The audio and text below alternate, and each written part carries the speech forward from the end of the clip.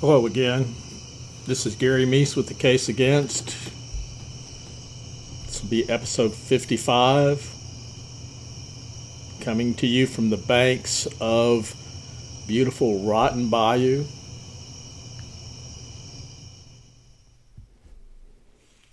We're going to continue with the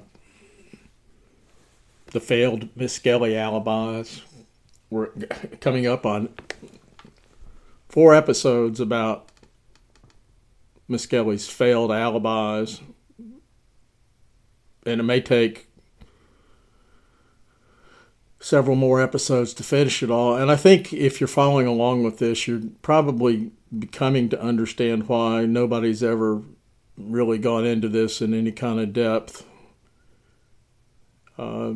because he had a lot of alibi witnesses. And they constantly contradict themselves and others to the point that they're rendered not only useless as alibi witnesses, but they actually work against the defense. And it speaks to the utter incompetence of Dan Stidham as a defense attorney in this case, that he allowed this to go on when he could have come up with 2 or 3 alibi witnesses, not try to make fatal errors like claim that documents were signed that turned out to, that evening of May 5th, 1993, that actually turned out to be signed some other day.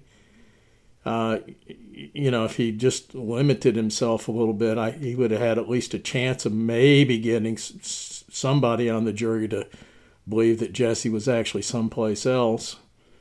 And, of course, the witnesses were all overreaching in every sense of the word. So, but we're going to continue with this. I want to say briefly that I hope it's brief. I may go on a rant here. But with the exception of a Friday follow-up, and I don't anticipate anything worth commenting on from a Friday follow-up this coming Friday, Bob Ruff is through with the West Memphis 3 case as far as we can see. I'm sure he's going to mention it, and he's going to try to promote, continue to put pressure on Scott Ellington to release evidence into his possession so he can go get it DNA tested. That's not going to happen. But otherwise, he's through. His much ballyhooed investigation essentially went nowhere. He came up with nothing new. The only thing he came up with new was some bad information.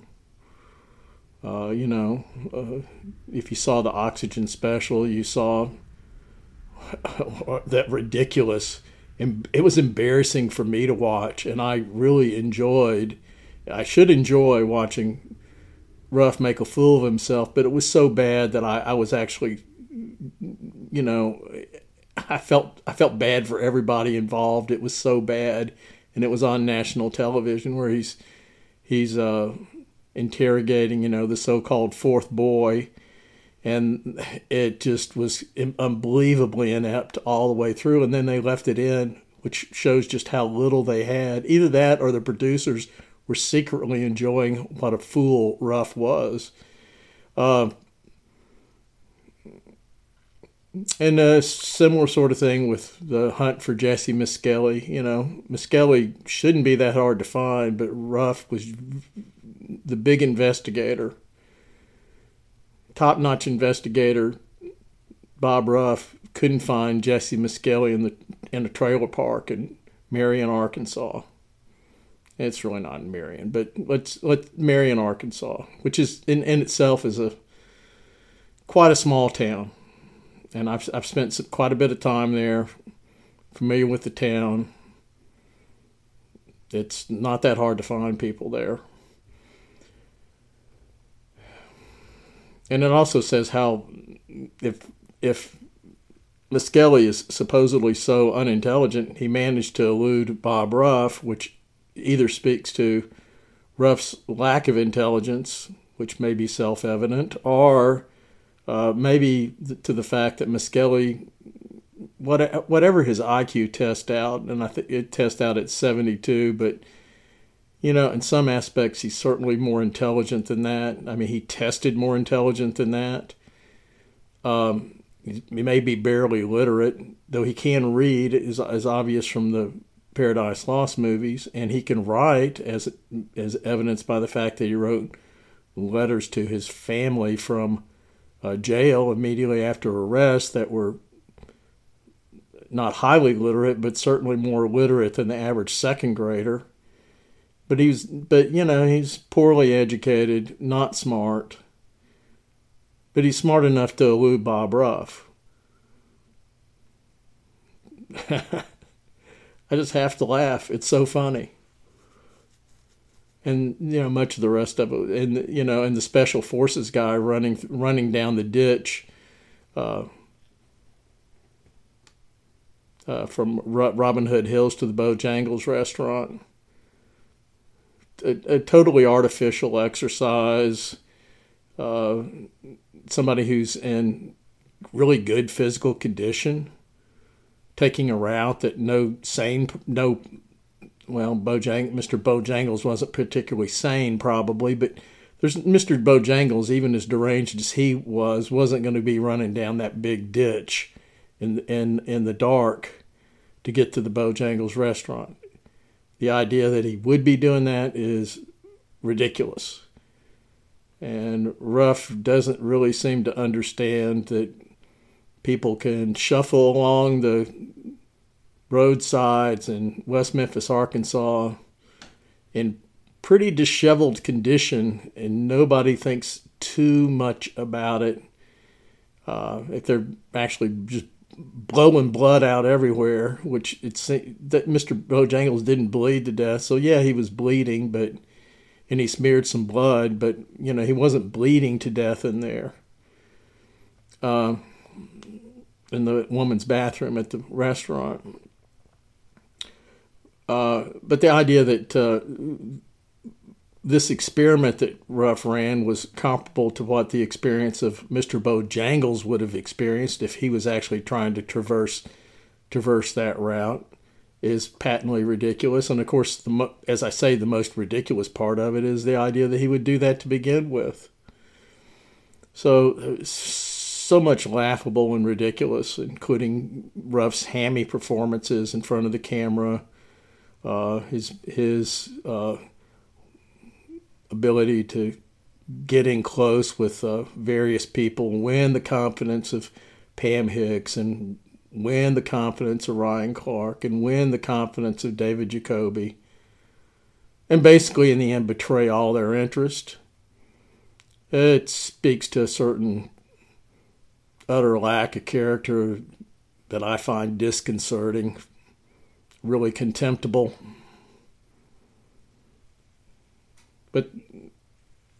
And he came up with nothing. He came up with not only, as I say, nothing new of any substance whatsoever. And for that matter, his army came up with nothing new of any substance whatsoever. It was certainly at least displayed in the podcast and in the television show. Maybe on the fan side on Facebook. I'm not a member. I think I might have gotten kicked off, but if or blocked. But if I'm not, I'm not going to. I have no desire to join, and I'm certainly not going to do it at this point. But I'm going to go in now to excerpt from Where the Monsters Go, which is the second book in a 2-volume set I did on the West Memphis 3 case. The first book being Blood on Black. They're both available from Amazon. There's also a combined, condensed, revised, somewhat more readable and somewhat more, or maybe reader-friendly perhaps. I cut out some of the repetition that I've left in the other 2 volumes just for the sake of completeness. I cut some of that out. And there's other things. I cut out a lot. There was a lot had a lot of years of editing experience, and I put all my experience to work to boil all this stuff down to something that was more readable and more condensed. And sometimes it's a matter of going through a paragraph and picking off 3 or 4 words that aren't absolutely necessary, tighten it up a little bit, and the next thing you know, you're knocking out a couple of thousand words just with that technique over the course of a chapter, even. But certainly over the course of a couple of big, fairly large books, that you can do a lot there to edit. And it's somewhat more affordable than the other 2 books, particularly in the print version. Anyway, I'm going to get into some of the less important witnesses, alibi witnesses in the Jessie Misskelley case at first, and then I don't know how far I'll go today. But we'll start with, and briefly, this case involves the murders of Michael Moore, Christopher Byers, Stevie Branch on May 5th, 1993 in West Memphis, Arkansas.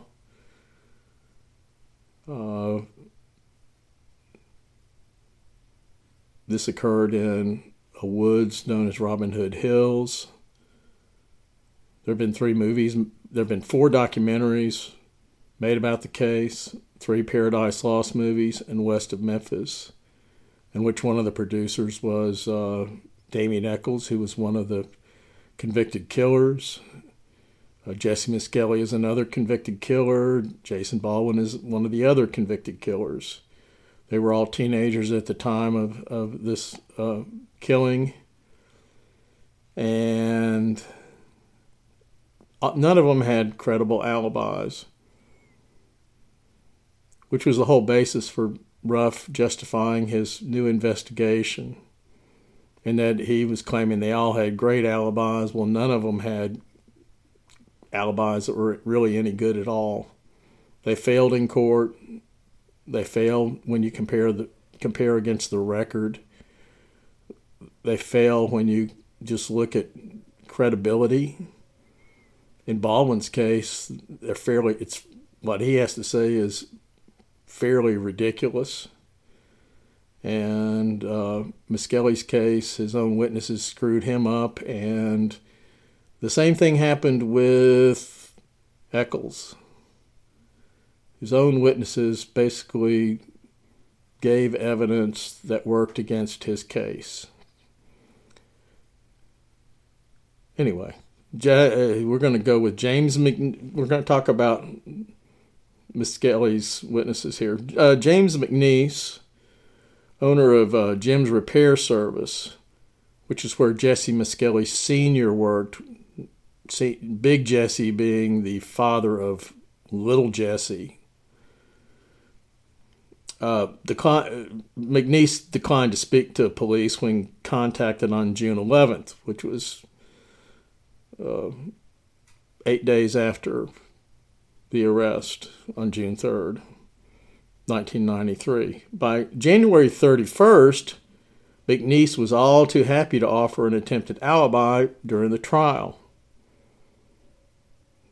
In other words, if you're going to get charges dismissed, a good time to start is at the time of the arrest. If you can say, yeah, officers, I know this young man. I saw him from 6:30 to 8, and he was hanging out at my garage, which is not what he says. But if he had that good an alibi, and he had that strong an alibi that was corroborated by anybody else, then Jessie Misskelley would have been walking free from one visit by James McNeese down to the police station, more than likely. Now, McNeese, but he didn't do that. He shows up at the trial, and we're going to see this pattern develop all along here, where people who haven't had anything to say until the day of the trial suddenly show up and in many cases, get their head handed to them by the prosecutor. But in some cases, their testimony just simply does not help Jessie's case because it conflicts with too many other people. McNeese remembered May 5th because, quote, I had to close my own shop and it kind of upset me. Jessie, and he's talking about Jessie Sr., had been working for me for about 3 or 4 years, and he always opened and closed for me. And I had to stay that day and close on account of he had to go to DWI school. At 5:30, he left the shop, and I had to stay and close for him. Now, McNeese said he closed about 6:15 and went straight home, and he saw little Jessie on the way home. Quote, he was at the corner where I live, my home, him and us. I'll get his name right in a minute. Dennis Carter was out coming down the road. I went out and was asked him where they were headed, and they said, we're going to practice wrestling after a while. The time was about 6:15 or 6:20.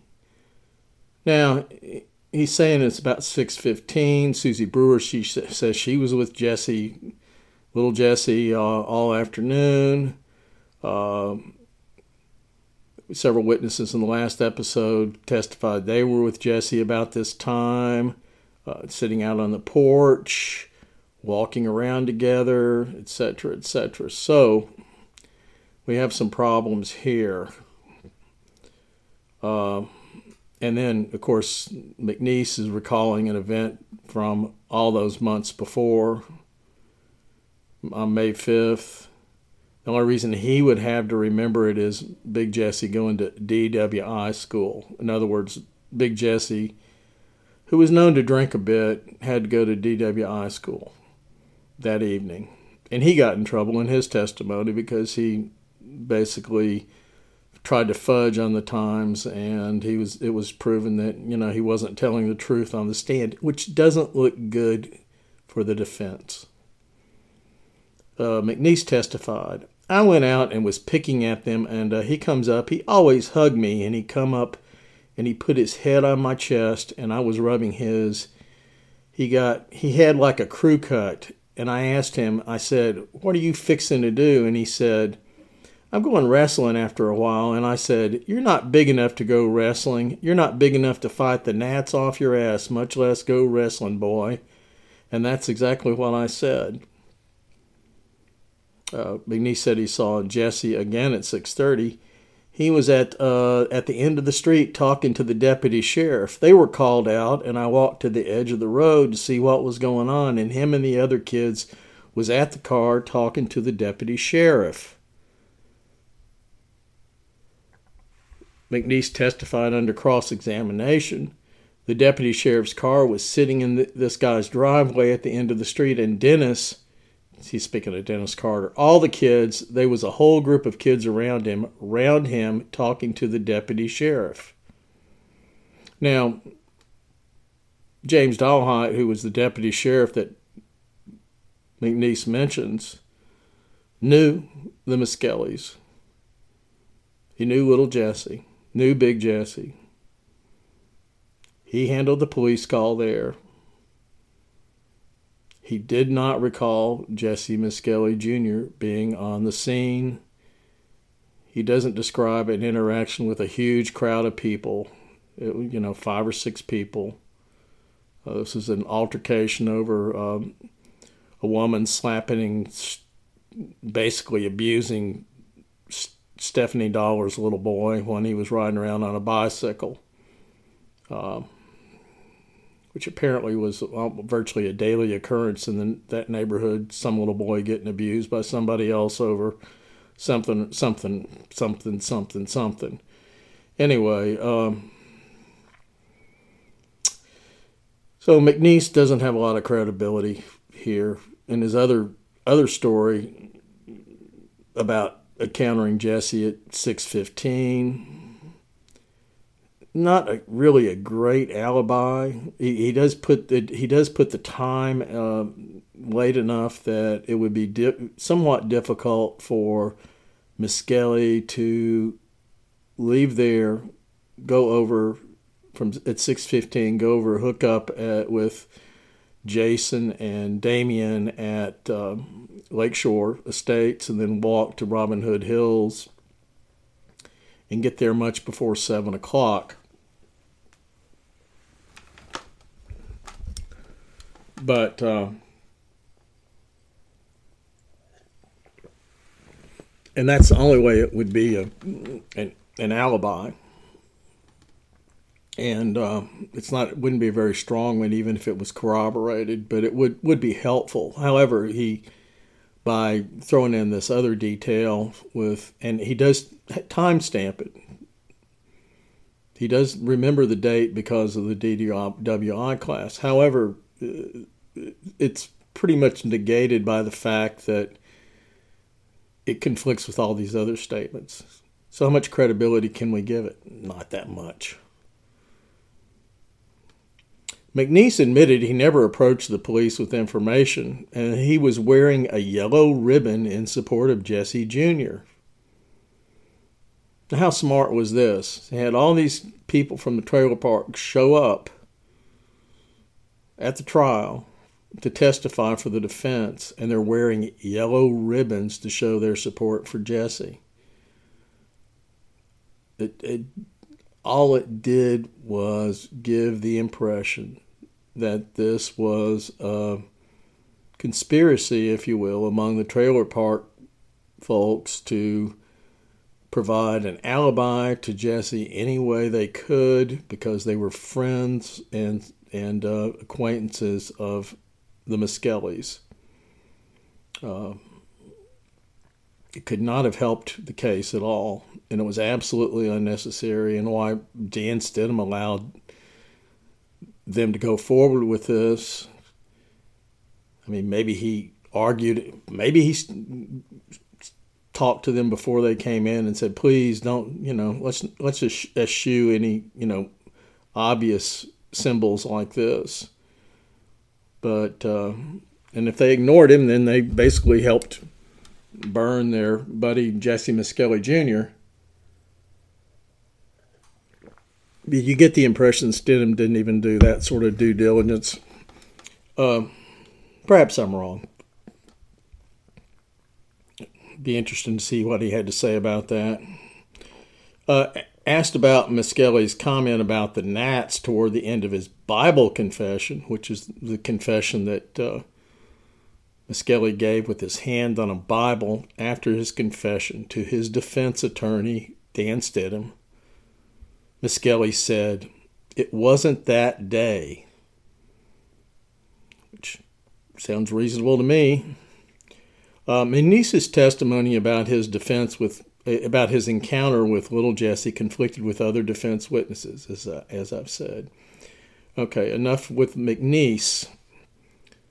Lewis Hoggard, an 18-wheeler owner-operator who lived next door to the Miskellys, had not talked to police or prosecutors before taking the stand, but, like other acquaintances, was more than willing to offer up an alibi. Hoggard produced log sheets from his trucking trips demonstrating he likely was in town May 5th. He testified he had seen Jessie Jr. in front of his house and at Stephanie Dollar's house across the street near 6 or 6:30 that evening. He had begun mowing his yard with a riding lawnmower. Quote, "I observed a police car going into Stephanie's yard, and I saw Jessie approach the car. I assumed they were talking. The police car left, and shortly after that, Jessie started walking toward his house down the street." Hoggard asked Miskelly what was going on and was told some lady down the street had slapped one of Stephanie's young sons. In the Bible confession, Dan Stidham would ask Miskelly, "Do you remember talking to Lewis Hoggard that day?" In this context, the conversation occurred when Miskelly had walked home after the murders. In other words, Miskelly said, "Yeah, I talked to him, but it was after I got back from killing the kids." Miskelly answered, "Yeah, I couldn't hear him, and then Susie said, 'Lewis is talking to you,' and I said, 'What?' And he told me that what happened, and I told him that Connie slapped Colton." Hoggard, Connie Molden slapped Colton, whatever Colton's last name was. I don't think it was Dollar, but I could be wrong. Hoggard asserted again under cross-examination that the deputy's car had been, quote, in Stephanie Dollar's yard, unquote. Deputy Dollarhide had testified he did not go to Stephanie Dollar's house that evening, but had met her and her husband at an intersection, a detail confirmed by other witnesses.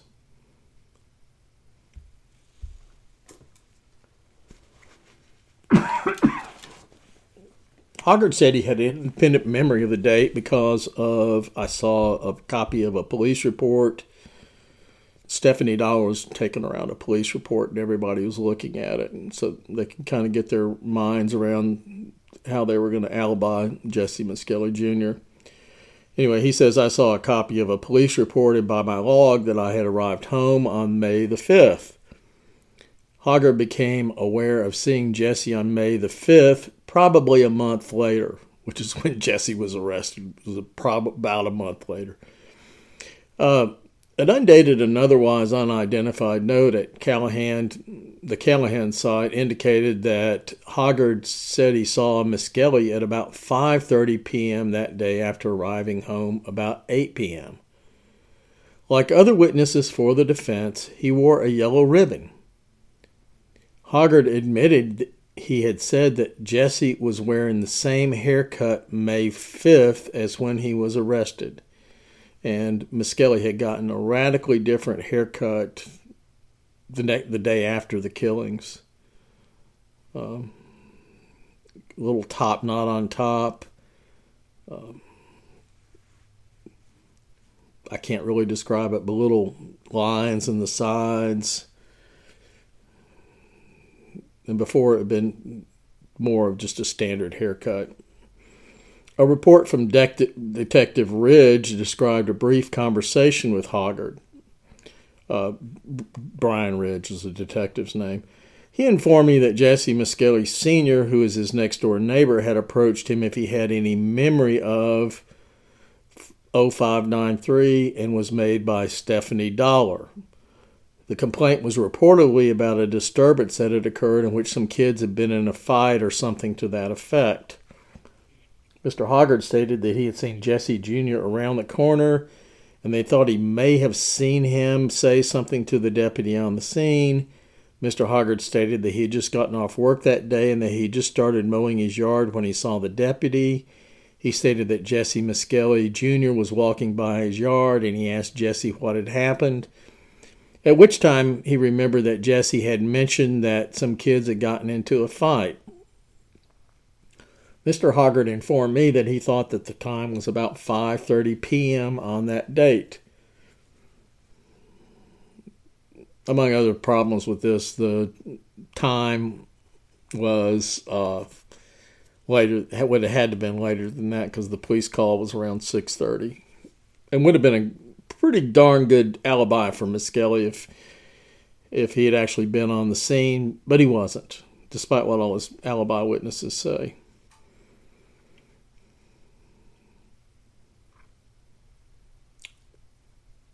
Dennis Ray Carter, Jr., a 15-year-old Marion junior high ninth grader living across the street from the Miskellys, supposedly spent much of the afternoon and evening of May 5th in the company of Miskelly, although he had not mentioned that in statements to the police.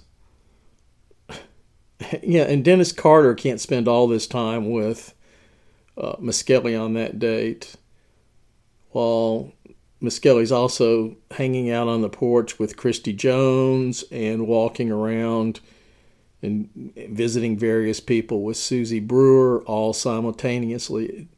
Reality doesn't work that way. There is some evidence he was spending time with Dennis. He did spend some time with Dennis Carter, though, and we'll get into. I think we're going to be getting into that. If not, I'll make sure we get into it one way or the other. In his Bible confession, which is the confession he made to Stidham, Miskelly said Carter had asked him that afternoon if Miskelly knew anyone who could get them something to drink. Miskelly had gotten Vicky Hutchison to buy each of them a bottle of whiskey. After sharing drinks with Carter, Miskelly headed off to Lakeshore to meet Eccles and Baldwin. So we actually have some pretty good evidence he did spend time with Dennis Carter. Famously, Miskelly confessed to having Vicki Hutchison confirm this, that she had bought bottles of whiskey for Dennis Carter and Miskelly on that date. And she was asked about this. She had to kind of dredge up her memory, but she did remember the brand name. After Miskelly gave not his Bible confession, but a later confession in front of prosecutors, Stidham and the prosecutors went for a look in the dark under this underpass, I guess it is, this bridge, so-called, where they found this shard of glass. They took it to the local liquor store, and after searching for quite a while, these weren't bottle experts, they found a bottle of Evan Williams. They matched up the shard to the bottle of Evan Williams, and they determined that indeed they'd found a shard of an Evan Williams whiskey bottle at the very site where Jessie Miskelly Jr. had described breaking the bottle after fleeing the scene of the crime in a fit of anger, and he was shocked, and who knows what was going through his head at the time. He was still, obviously must have been highly still drunk at the time, and this matches the story of Vicki Hutchison. So you've got two people telling the same story. Both of them have been known to tell untruths, but they don't tell, whether they mean to or not, they're going to tell the truth some of the time anyway. Miskelly really seemed to be trying to tell the truth in his later confessions. And honestly, all his confessions on there seem to be mostly true, with a lot of minimization and his idea of diverting the attention off him and onto somebody else. And also demonizing particularly Miskelly, but Baldwin as well. Now, Carter had talked to West Memphis Police Lieutenant Diane Hester on June 9th, a couple of days after these arrests. And he was in the presence of his parents at the time, and he made no mention of the bottles of whiskey. Carter, somewhat understandable if his parents are there, I think. Carter said he had known Miskelly all his life, but did not know Baldwin or Eccles, though he knew their names. He reported rumors about devil worshippers that met at Stonehenge. There was a local abandoned cotton gin called Stonehenge, and this is his version of Stonehenge. He had heard that the devil worshippers would cut off a dog's head and eat meat from the leg, which is, again, the same sort of story that Miskelly told, and all the details of Miskelly's confessions didn't come out in the press. So apparently this is what they were talking about around the trailer parks. Carter had heard that Eccles was the leader and said that 6 months before, Miskelly told him that Damien was a devil worshiper who ate the right leg of dogs.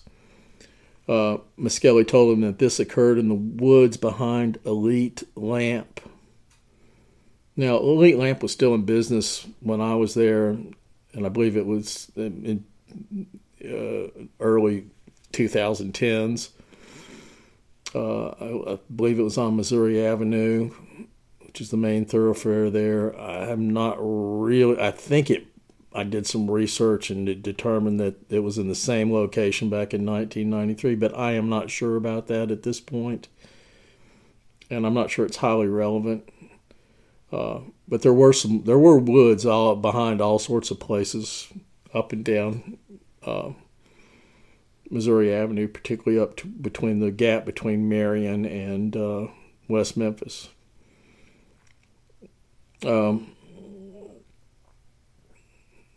Carter had seen devil-worshipping signs on trees as well as KKK markings during hunting trips there. And I have to say a lot of this is fairly standard, generic signs that young vandals are going to leave for whatever reason, whatever their motivations are. Though a friend to Miss Skelly, Carter gave damaging statements about Miss Skelly's propensity to violence, stating Miss Skelly liked to fight and would start fights. Excuse me. He gave two anecdotes. About 2 months before the interview, Miss Skelly was fighting a boy named Eric in Lakeshore when Tiffany, Eric's 13-year-old girlfriend, tried to intervene. Miss Carter said Miss Skelly turned around and hit her in the ear as hard as he could, prompting a trip to juvenile court. In other words, just a month or so before the killings, Miss Skelly had assaulted Tiffany, who was 13.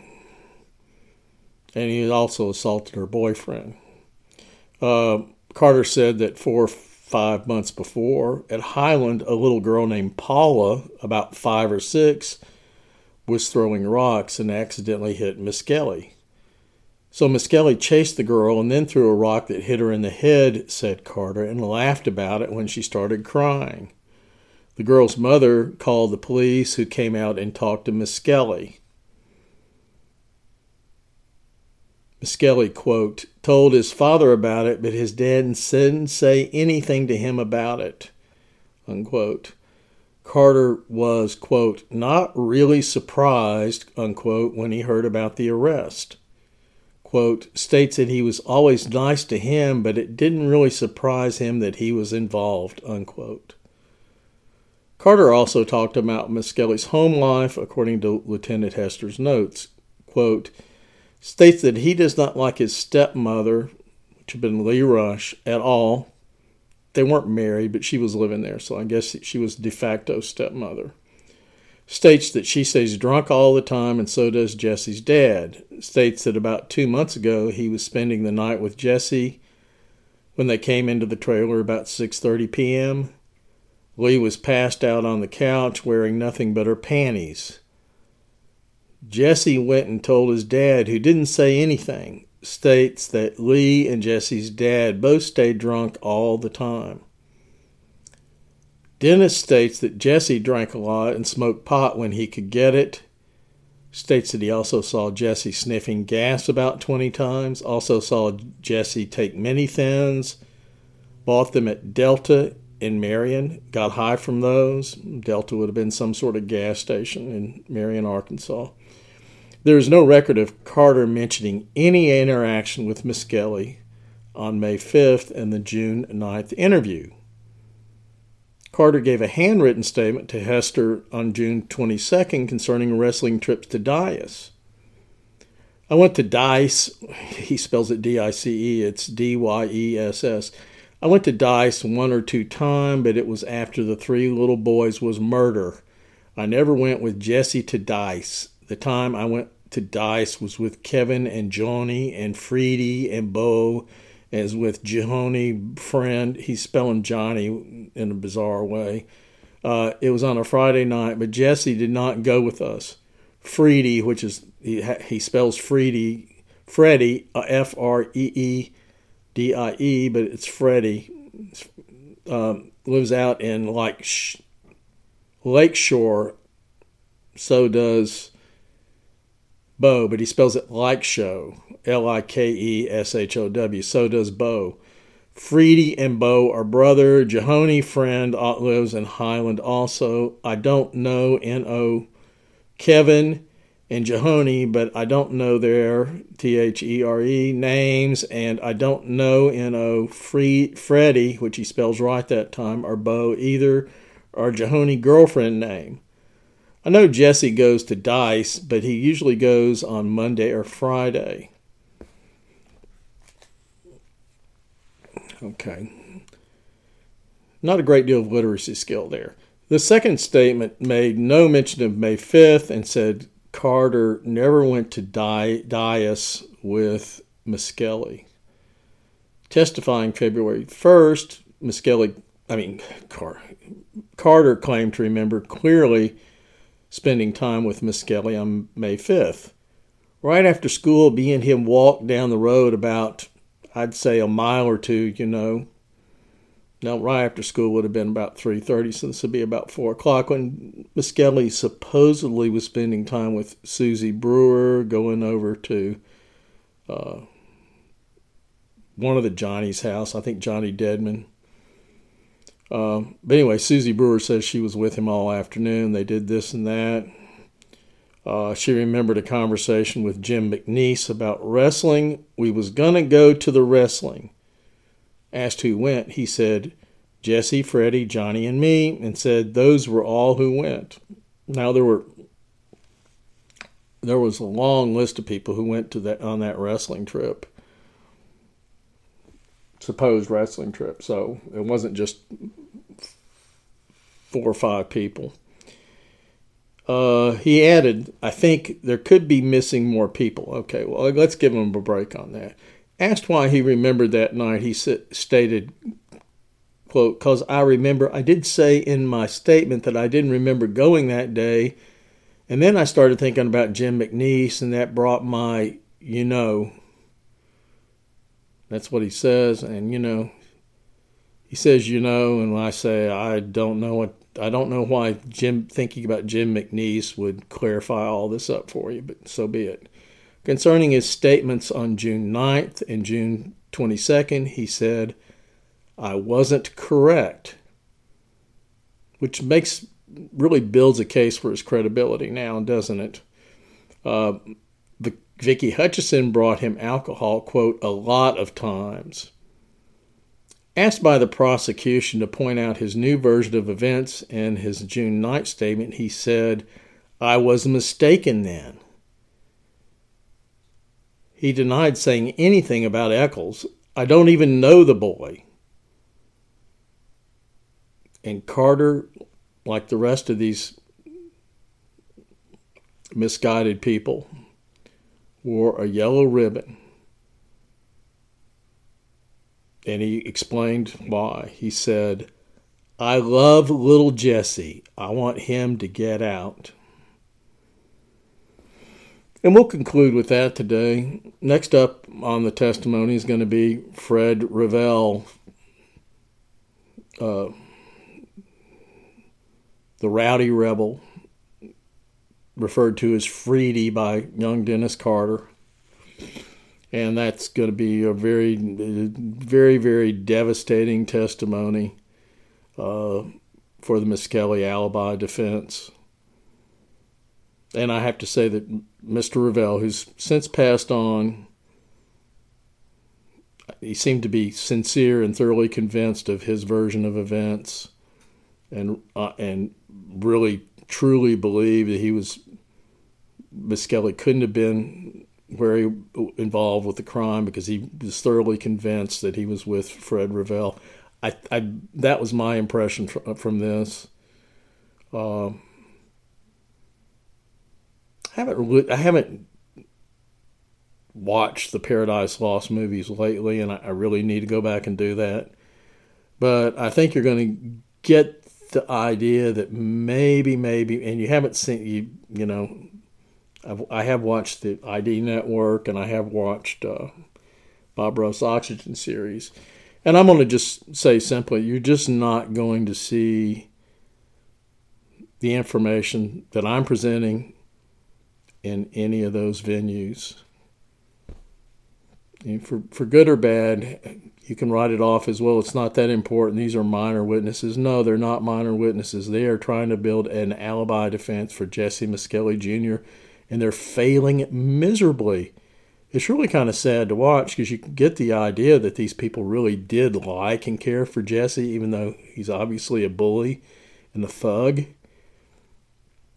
But, I'm sure he had some other qualities that they appreciated. I'm not sure what they were, but perhaps loyalty. He may have been really good to his friends. That seems to have been the case. So,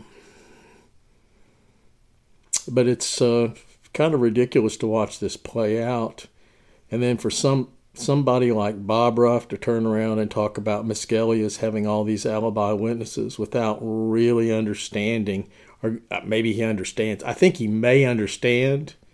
Not totally convinced of this because I'm not really sure how much research he's actually done, but he seems to have done some. But I think he simply wants to write off all the problems with all these alibis by the sheer number. That's a mistake of quantity over quality. There are no quality alibi witnesses for Jessie Miskelly Jr. There are no quality alibi witnesses for Damien Eccles. And the only one who gives even a reasonably decent alibi testimony for Eccles is Michelle, his sister, who's like 14. And I mean, how much weight is the jury going to give your 14-year-old sister for saying you were at home talking to girls and on a trip over to a family friend's house to watch Beverly Hills 90210? Just not that much. Otherwise, it's pretty much a disaster there. And I haven't timed myself yet, but I think I'm running out of, I think I've gone on long enough. I wish everyone well. It's beautiful weather here. I'm going to get out and go for a walk or maybe mow the grass. I'm not sure it's time yet. And otherwise, try to enjoy the day. I hope you do as well. I know people are locked in. And frankly, I'm finding doing things like listening to podcasts to be a fruitful way of filling the time. And I hope you find my podcast to be one of those fruitful ways. Thank you.